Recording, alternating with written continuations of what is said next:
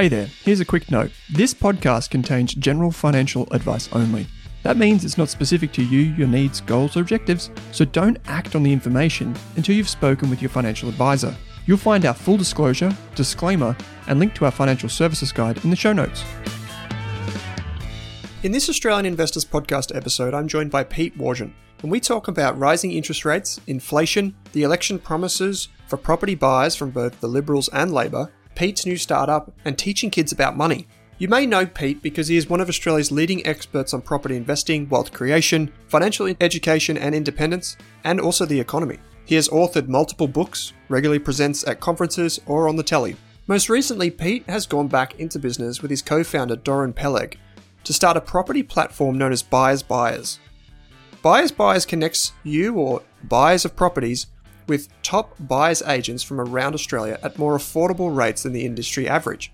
In this podcast, Pete talks us through the idea for the company, what problem they're solving, and how the business is coming together. I wanted to call this out, and I wanted to do this for Pete because they are currently raising capital, and I met up with Pete about a week ago, and we talked about kind of the trials and tribulations of raising capital and trying to fund a business through that next leg of growth. So please, if you're interested in learning more, reach out to him via the links in the show notes. I hope you enjoyed this conversation with Pete Wargent on the Australian Investors Podcast. Pete Wargent, welcome back to the Australian Investors Podcast, mate. Pleasure. Thanks, Owen. It's great to be here. Great to be on. Yeah, we've spoken a few times. We spoke many years ago, and then we spoke at the beginning of COVID. We talked about property and what the data was showing us then. And at that time, things were pretty gloomy for pandemic reasons, and now it's kind of inflation and interest rates are on the horizon, and people are again kind of scared and fearful about what that might mean. So we're going to dive into that. This is a bit of a medley of sorts because we're going to talk about a business that you've co-founded recently. We're going to talk about your journey, how things have changed through time, and maybe tackle some of these topical things like what's going on with property, also in the economy with rates and inflation. I thought maybe we could start off, mate, with a bit of quick-fire Q&A. 3 short questions. You can answer these as quick as you like. I don't know how we're going to do this. I'm just going to throw them over to you and see how you go. Whatever works for you. Okay. So first one is, where do you think inflation and interest rates will end 2022? In Australia, I think headline inflation could get to 6% by the end of the calendar year. I think if you looked at the underlying measures of inflation, maybe 4.5%. So that means interest rates are going up for sure. Fixed mortgage rates have been rising for a long time anyway. I think at the end of the year, the cash rate might be 1.5%, maybe 2% maximum. And I think for this cycle, terminal cash rate, 2.5%. Yeah, right. Okay. So when you say this cycle, do you see inflation therefore being more transitory, or do you think this is something that's going to be with us for a while? Yeah, look, a lot can change quickly in geopolitics. And you have to remember, it's only in September and even early October when people were calling for the inflation target to be reduced because to 1 to 3% because we couldn't reach the 2% inflation target. Sure. So a lot can change quickly. I think overall, all of those things that were putting downward pressure on inflation, like outsourcing of work to Asia and the global increase in the supply of the labour force and technology, all of those things, casual workforce, all of those things haven't really gone away. It's just that we had a supply shock overlapped by another supply shock. So we've got China in lockdown, we've got Ukraine warfare ongoing, and this is all coming on the back of 2 years of COVID disruption. I suspect that inflation is transitory, but the way things have been going in Ukraine, it might stick around a bit longer than we were first thinking. Yeah, okay, interesting. We'll dig more into that towards the back end of the conversation because we'll talk about asset classes. Another quick fire question. Have you ever traded Bitcoin or Ethereum? Why not? No, I'll tell you an interesting anecdote. I presented at an event at the Gold Coast a couple of months ago. And at the end of the presentation, you got to sit in these little tables of 10 and everyone in the group would ask you a question. And every single group I went round to, the young people were saying, so what do you think about crypto? And this is, from a sample of 100 people. And the question was coming up a lot. I guess the thing is, if I was 20 years old, yeah, for sure, I would be probably using leverage. I'd probably be punting on Ethereum or, whatever the latest fad is, in the same way that I used to be very into the penny stocks and mining stocks when I was younger. I guess the thing is, I'm 45.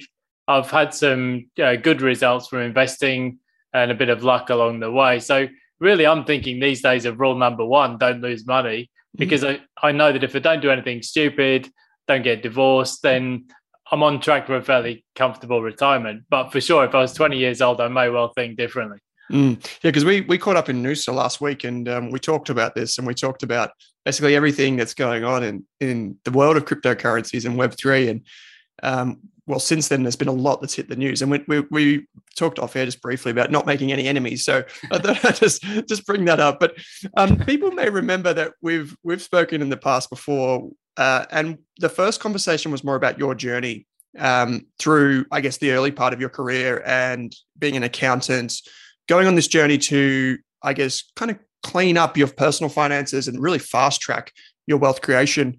I know you met your partner and she instilled some kind of values on you as well when it comes to investing and money in general. But if I'm not mistaken, Pete, you could self-fund your lifestyle basically by the age of 33. And one of the questions that I think come from that is, what maybe is one thing that moved you towards that goal quickly that you can look back on it in retrospect and think, oh, that was really effective at the time? And what was maybe one thing that pulled you away from that goal of generating that type of wealth? Because people hear 33 years of age and they think, wow, that's young. You must have been a miser or really, really, hyper effective at saving or had a massive income or something. And I doubt that's the case. Yeah, look, we were both higher income taxpayers, me and my wife, by the age of 26. So obviously that helps. Mm-hmm. But yeah, as you mentioned, you've got two different things there. There's pull factors and push factors. For me, the biggest thing by far that drew me onto that path was I just couldn't stand the corporate job. I did it. I graduated. I did what I was expected to do. Qualified as a chartered accountant. Went through the system at Deloitte. Manager, senior manager, director. Then I went into doing the sort of going into industry, and I was a group FC in the listed environment. I was like, I seriously cannot do this for another 32 years. I met a guy who Stephen Moriarty, a few years back, and he told me about this concept of the Enneagram assessment. And it's a really useful conceptual framework if you're not familiar with it, just to understand your personality type and what are your motivations. And for my personality type, freedom, no constraints, not having a boss telling you what to do.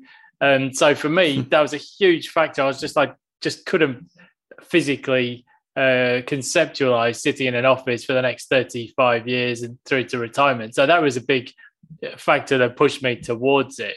Now, it's not to say that it's not for everyone. Some personality types are very driven by goal setting, achievement, status, high-powered corporate role, or being a CEO or whatever.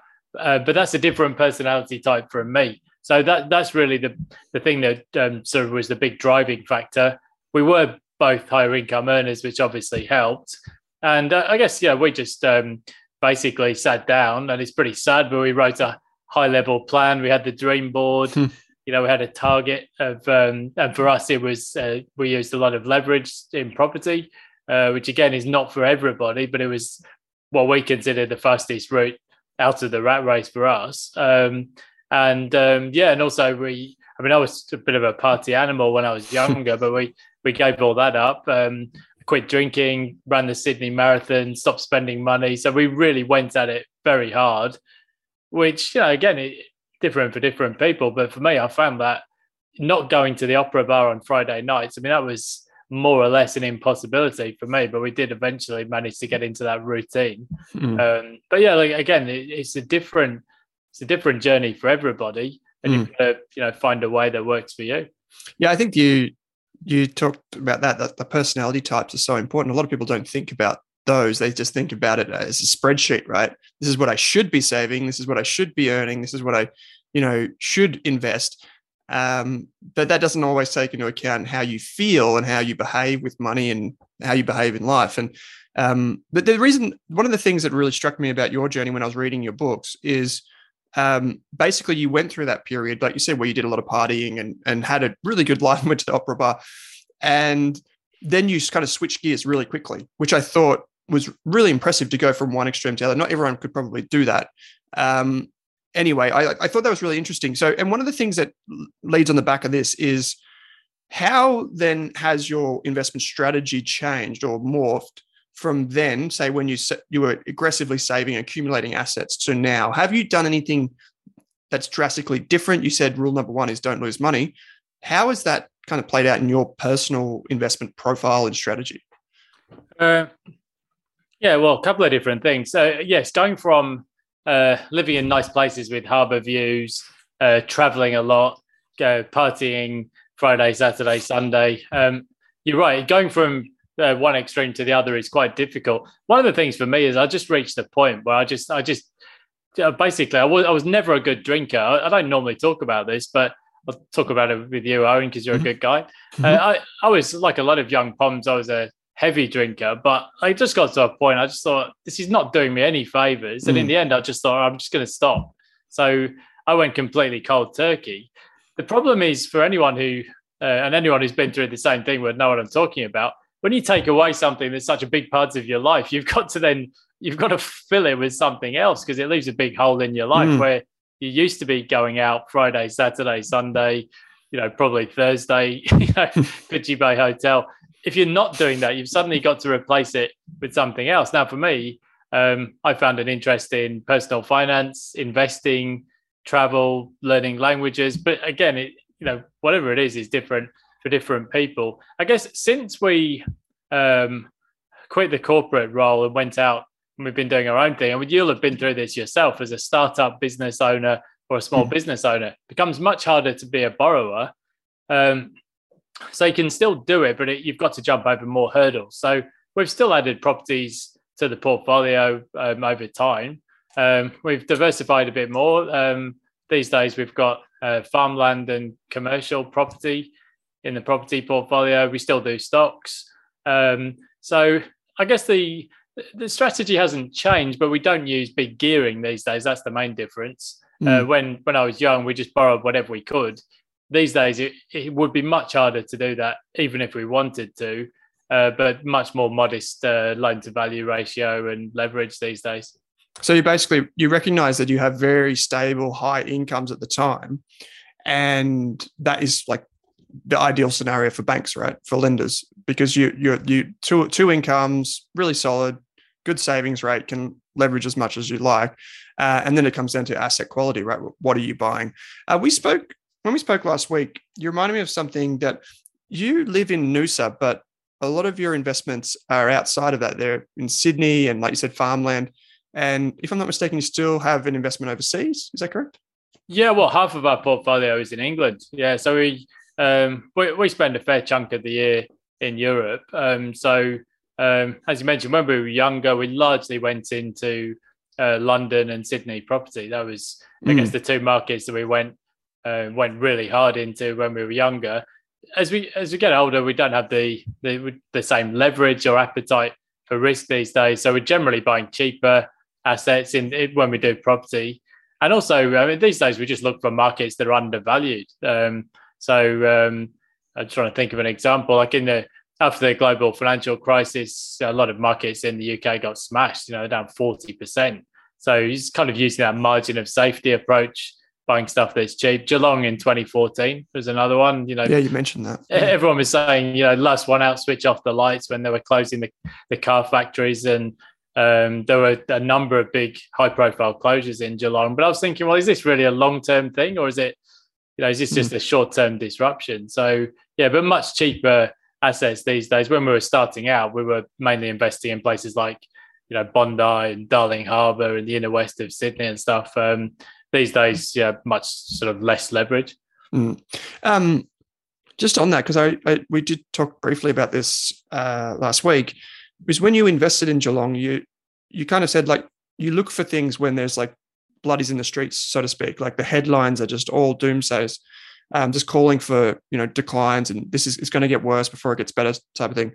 How did you get conviction that even with like the Ford factory closing here in Victoria and Geelong, how did you get conviction to back yourself into that position? Like, was there something that you looked at in particular that said, okay, I'm confident with this? Did you travel to the area? Like, what did you do? Not really. I was advised by a buyer's agent called Catherine Cashmore, who's a good friend of mine.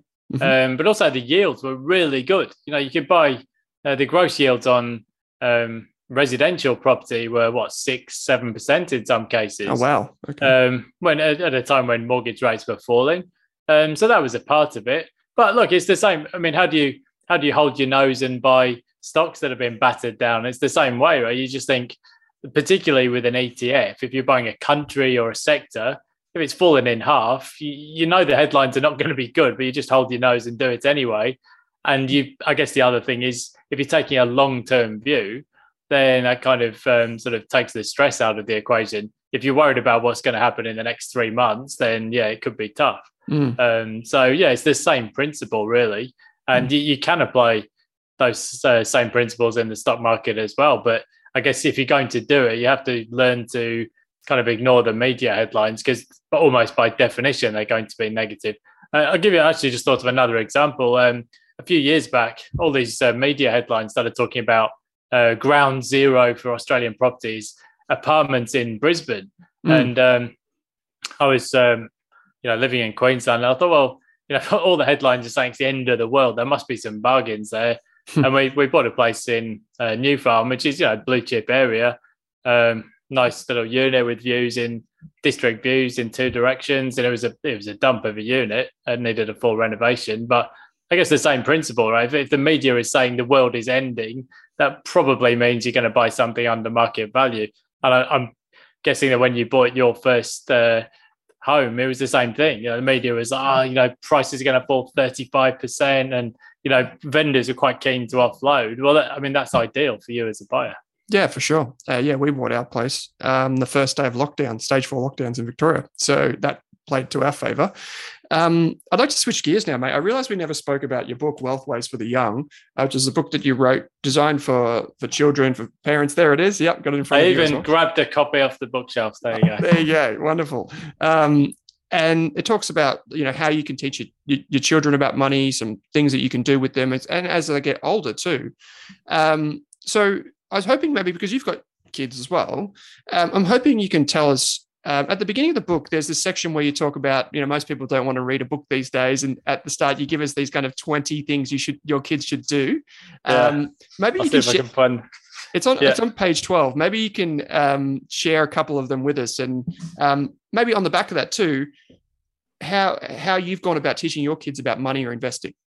Right. So that was the driver for me writing the book, because we decided to have kids, and I'd heard all of this stuff like, you shouldn't tell your kids this and you shouldn't do that, and I was like, well, that's all well and good, and a bit like yourself, I guess when I was growing up, there wasn't really a healthy relationship with money in our family. So I thought, well, let's do some research, and I'll try to write a book about what you should teach your kids about money, but bring it into the modern context. So I guess some of the simple things are the same as what we were sort of told or heard about when we were younger, and that is, teach a concept these kids of like save a third, and watch the interest grow, spend a third of your money mindfully, and donate a third to a good cause. Like our kids like wildlife warriors at Australia Zoo, so they go 1/3 of the pocket money goes there, a third of it you get to spend in the toy shop or buy lollies, and then a third you put aside and save for a rainy day, and they can learn about compound interest. So, that is not a new idea. That idea has been around for decades. So that's an example of something you can do that's a very traditional step. But as I said, I put the 20 bullet points right at the beginning, because I know most people are not going to sit and read a book these days. But as I said, if you follow those 20 simple bullet points, your kids will be better off financially than 98% of the population, because most people don't know the basics. I guess another simple thing is giving your kids the opportunity to double their pocket money by doing household chores. So my kids wash and vacuum the car, and they can double their pocket money each week. So those are really traditional ideas. I think the thing that's changed a bit, I guess these days, we already mentioned cryptocurrencies and cashless economy. So simple things like, teaching your kids to use cash, and also teaching them good online habits, because, I guess that's something that we didn't have to contend with growing up. But for our kids, they want a phone already, and they're like 5 and 7, So there's new things coming onto the horizon. I guess most importantly, try and get them to avoid at all costs consumer debt, because most people don't. And it's a massive, it's compounding in reverse, as you know. Okay. So how do you find that the kids respond to that? Do you think that they react differently? Like if you ask them to clean the car, does one think, oh, yeah, okay, I'll do it, and the other one thinks no? Or like, do you try and prompt them in any way? And have you found certain things more effective for one over the other? My daughter, Rue, she's 7, so she gets it. She actually always, does the car need washing again? She wants to double her pocket money every 3 days, right? So it's like compound interest on the pocket money. My son, Stan, he's only 5, and he's a bit of a lazy bugger, so he needs a bit more of a push.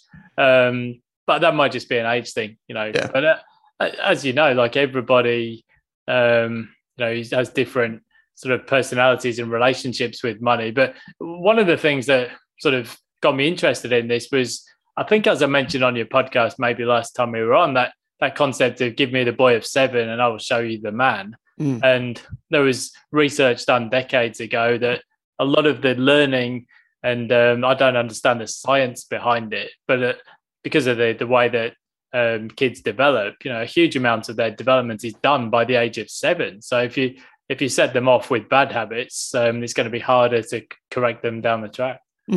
Yeah, it's fantastic. And you can see it playing out. Like at the moment, I feel like, that osmosis is really at work too, right? If they see your habits, they're going to soak that up like a sponge. So that's fantastic. If you want a copy of the book, Wealth Waves for the Young, we'll put show notes put it in the show notes so you can see and find a copy for yourself.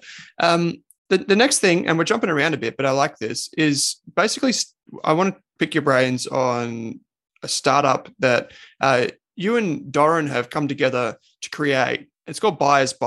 And I'm hoping maybe you can tell us, how did this come together? How did you meet Doran? Why did you come up with this idea of a platform for buyers advocacy? And I think maybe some context will help here. Like, what role do buyers advocates play? And then we'll just riff from there on some of the things that have transpired. Yeah, so interesting, because I've been doing my own thing for about 12 years, quite happy, designing my day, only really doing the stuff I want to do. A bit like yourself with Rask, you try and do the stuff that you enjoy because it feels like it's not work.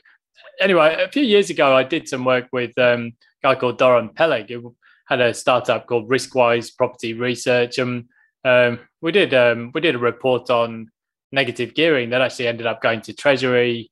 And we've done a few bits and pieces like that. Anyway, about 2.5 years ago, he came to me and said, got an idea for a startup, a bit like how in the mortgage broking space, there used to be, say, 5% of loans went through brokers. But then along came Aussie Home Loans and AFG and Connective and all of the aggregators. And these days it's like 70% go through mortgage brokers. So, but we need to do the same thing, but for property buying services. So predominantly buyer's agent services, but also all the other parts of the process that hang off that. And I thought about it, and it's a difficult decision, having done your own thing for over a decade, to then go into a startup, which can be all encompassing, as you know from experience. So I put in some seed capital, and we're building Australia's only marketplace, I guess, for seamless end-to-end property buying and residential lending solutions. So just to improve the consumer experience for buying property. So I guess the problem we were solving is that something like 18% of property buyers consider using a buyer's agent, but today it's only about 3% of the market actually does use buyer's agents, largely because of the cost. It's Sydney or Melbourne, you might pay $20,000 to $40,000 for a buyer's agent, and most, particularly first-time buyers, just won't pay that. So we developed an affordable marketplace solution. So we've got 3 products. We've got a property plan, called WePlan. So for people who don't know what to do next, we've got a planning solution. We've got the traditional end-to-end property buyer's agent solution, but we also have a cheaper alternative called WeBuy, which is effectively due diligence, negotiation, and acquisition through to settlement. It's not a full end-to-end service, and it's therefore much more affordable. So anyway, long story short, we launched our B2C marketing campaign in September last year. We got up to a run rate of over 2.5 million within 5 months. And we're getting a fair number of inquiries each month for home loans as well. So we do offer in-house broking services. And so I guess we've reached the point of Series A funding round, raising 3.5 equity or convertible notes. We've raised a fair chunk off our own bat. But now we're going to go to family offices and institutions as well, and professional investors. So I guess that's it. That was how it came about, and that's where we've got to. So you're basically, if I could summarize, you're basically connecting in the first instance, you're connecting people that want to buy or invest in property. You're connecting them with experts around the country, and you're doing that in an affordable way by using a lot of analytics and data and technology in the background that not only connects them, but helps them do their due diligence. And I guess then building on top of that, you've got like the financing and the cash flow side of property investing and property buying. So this is interesting because I figure like it combines two things that Australians love and two things that investors love, which is property and technology, because you're marrying them together. So is the model that basically you source fantastic buyers agents, or who you think are like high quality buyers agents around the country, and they come to the platform because they're going to get served with leads. And on the consumer side, I'm going to go on the website and I'm going to put in my details and get matched with someone. Is that basically the platform side of it? Yeah. So we built a national panel of 25 property buyers agencies. So it doesn't matter if you're buying in Sydney, Melbourne, Southeast Queensland, but also if you're buying in Perth or Adelaide, Canberra, regional Australia. We've got agencies that cover all of the main cities and main regional hubs. So that's the first thing. You're right. The tech is a big part of it, because for us to make this worthwhile, it's got to be fully scalable. We've got to be able to cope with thousands of transactions. We don't want to do it on a low volume. So we spent a lot of time building out tech. So everything's automated, screening, matching, invoicing, collection, you name it. I guess ultimately what we want to do is build an affiliation with one of the major lenders. So we're in process with that. So we're speaking and meeting with one of the majors. So I guess the key thing for us is that the whole thing has to work on a scalable basis. Another thing is that we acquired the IP of Riskwise into the company buyers. So we've got actually a suite of property market reports, which can actually help people with that decision on where and what to buy next. So we've got regional economic analysis. We've got a report called Where to Buy. You just key in your key criteria, brings out a suburb shortlist and recommendations. So we've got a range of tech that sits alongside the traditional part of the industry, which is, as you said, connecting people with buyers agents and actually buying the property. So it's when we were talking about this, I didn't realize the sophistication in the back end. So I thought that was pretty neat. And I guess that acquisition makes sense. And it gets you guys off the ground and building that platform far quicker than you could have if you just started from scratch. Exactly. Yeah. So you mentioned, because this is a really interesting part too, as a business owner, is you're trying to raise capital. You're trying to raise capital for the business to fund that next leg of growth. How have you gone about doing that? Like, who do you approach? How do you network? How do you get conversations with the right people? Yeah. So I guess what we did a seed round, and that was what they used to call the 3 Fs or the 4 Fs, depending on who you speak to, mainly just connections, friends, false family. We picked up, I guess I've been in financial circles for most of my adult life. So you build up a decent range of connections over that time. We picked up 4 investors from Atlassian. So a couple of those guys sit on our IT board advisory. And they're just helping us to build the flywheel because they've been through that process before. One of the guys was the architect of JIRA. So that they can help us to see the problems ahead of time. Yeah, for sure. For the seed round, it was mainly just personal connections, friends of friends, people who work in finance. 3 or 4 of them are fund managers in their own right, so professional investors. But I guess getting to the Series A round, we've raised 1 million from our own efforts, but we really now need to go on, look at family offices, VCs, fundies, or whoever, people with somewhat deeper pockets and investment expertise just to take us on to that next level. And you mentioned before that, like, I feel like a lot of the pitch is basically like, here's where we are now, here's our MVP, which you seem to be past that because you mentioned the run rate before.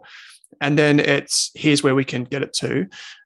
You said before that only around 3% of people use a buyer's agent. How big can that get? You referenced the mortgage broking side, which is now about 70%. Is that what you think it gets to, or is it much lower than that? Like, where do you see that falling? I think it's lower. For the market as it works currently, it's much lower. I think if you go to some parts of the States, for example, most people will use a buying agent, but it's a different model. That's where the commission is actually split from the sale of the property, and the buying agent gets paid that way. I think where there's actually a fee to pay, I mean, we've run models. If you have an affordable marketplace solution, in theory, it could be as high as 40% of the market. I think, in our estimation, if we can get the market up towards 5 to 10%, that's a huge addressable market in its own right, particularly if you've got the ancillary services that hang off it, the buying process, because you've got home loans, but then there's all the other stuff, building surveys, property management, depreciation schedules. We're hoping to sort of grow the market towards 5 to 10% over the coming years, which I think with an affordable solution is eminently achievable. I think the game changer for us would be if we can package up a first home buyer option for one of the major lenders or one of the other lenders in Australia, whereby the cost can actually be wrapped up into the loan or absorbed by the lender, then that really does open up the market, because just like when you go and see a mortgage broker, you're not putting your hand into your pocket to pay a direct fee. So I think that would be the game changer that could really open up the market.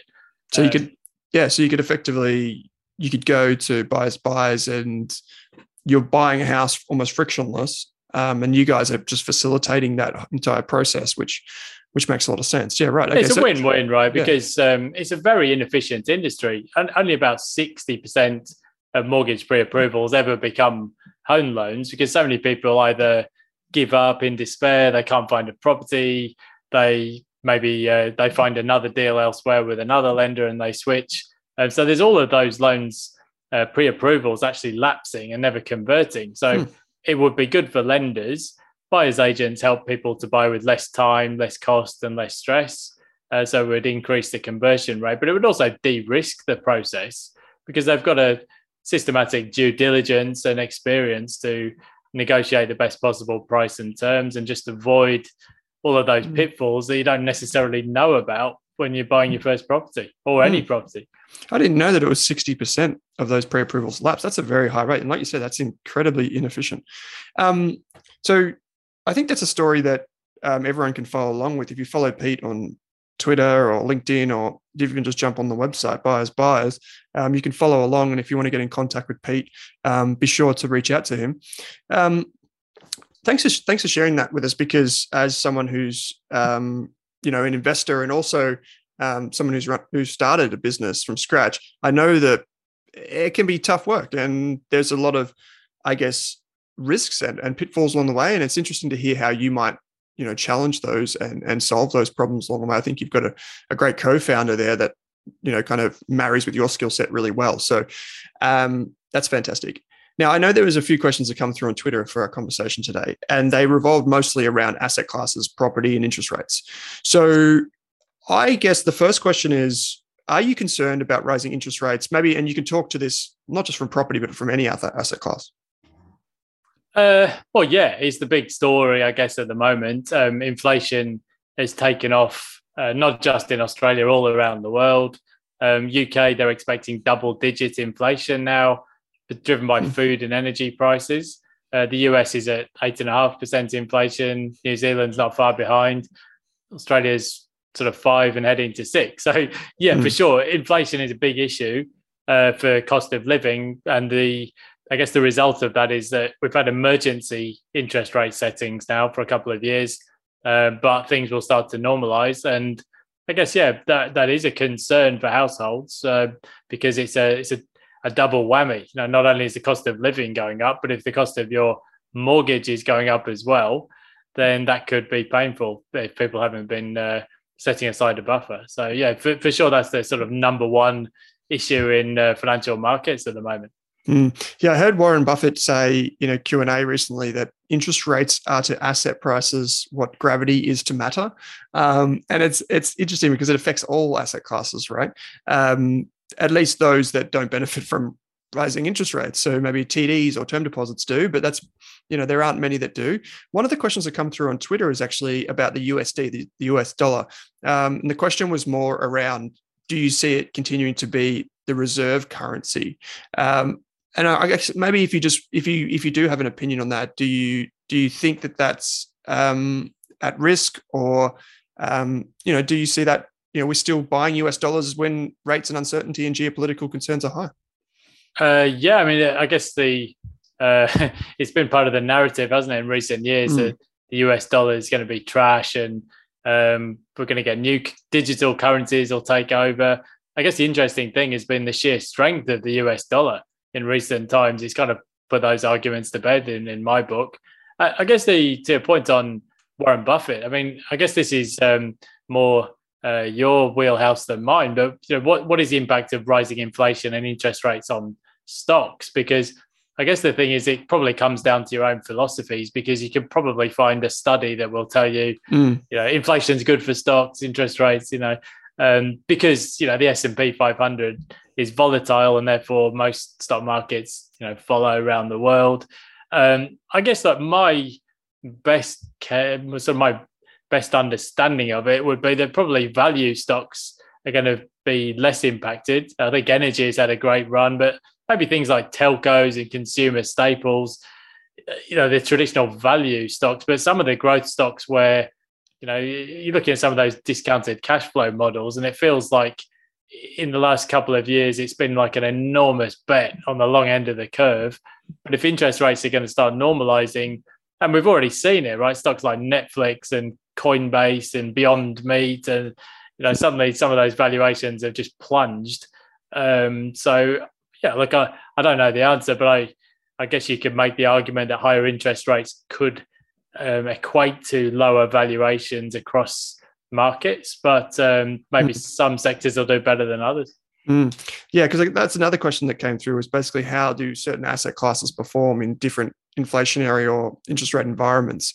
And we'd have to go back quite a while to start to study these things. And I don't know if you think in a similar way, but I often find that people will reference things, say like the performance of stocks or the performance of a sector, or even property in certain markets. They'll go back to the late 90s, early 90s, 80s, 70s, wherever, and then they'll say, see, this happened, as if like we can expect that now. Yeah.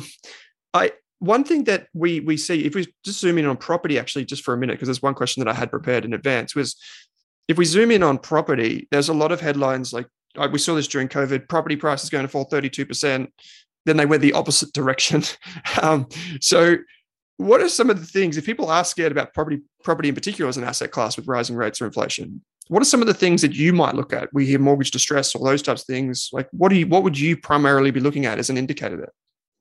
Yeah, I mean, it's basically rising interest rates. I would probably try and think in 10-year chunks and not what's going to happen in the next 6 months, and probably choose your information sources. The people who really follow markets closely, Cameron Kusher at REA, Tim Lawless, CoreLogic, Nerida Conisbee, Ray White. I mean, they're the people who are really across markets. Now, I know some people might say, but they're the real estate sector. But there's people like Chris Joy, who's he's not going to be preternaturally bullish or bearish. He'll give you some informed opinion. But I think the main thing with property is you've got to think of it as a longer term investment, because the transaction costs are quite a clip.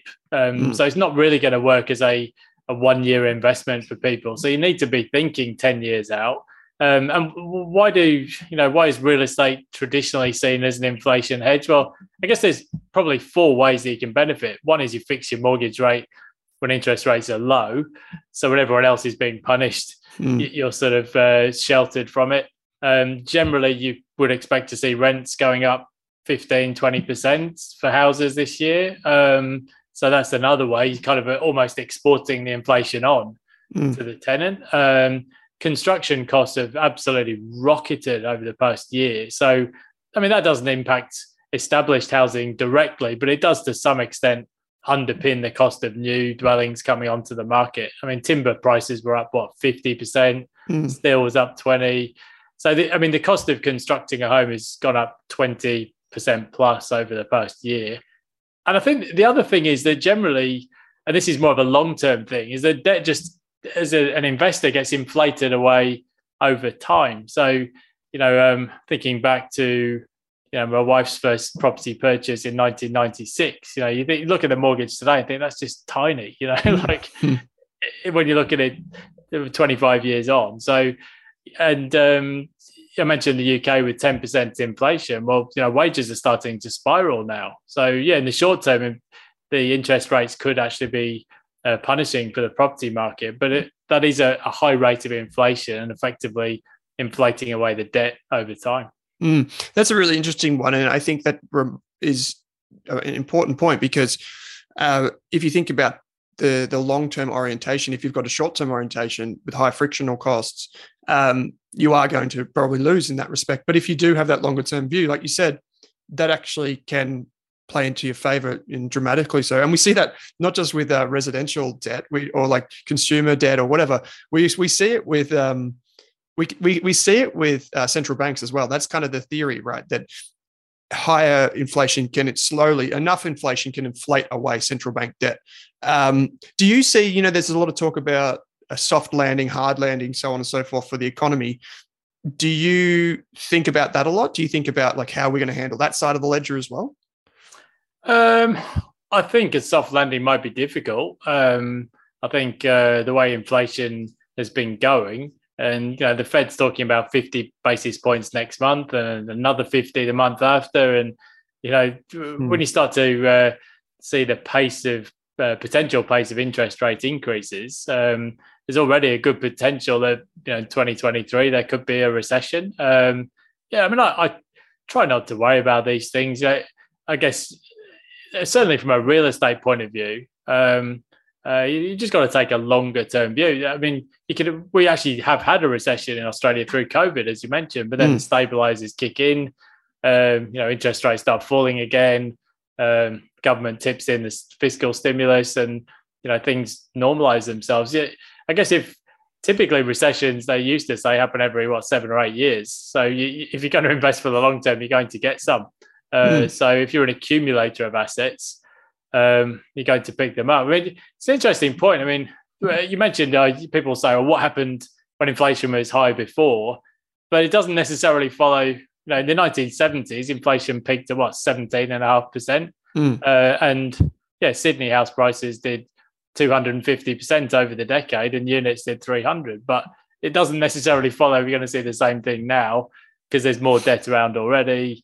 Prices are higher. So it's a bit the same with the CAPE ratio and stuff like that. People say, oh, well, look at 1880, the CAPE was da-da-da. So, but things have changed a bit over time. So I think sometimes you should be a bit wary about superimposing trends from yesteryear onto today. But I suppose another thing that people say, about market cycles, buy low, sell high. Look, I get it. But, just to take that example that I mentioned, my wife bought her first house 96, had 10 years of boom to 2006. And then 2007 to 9, there was a downturn.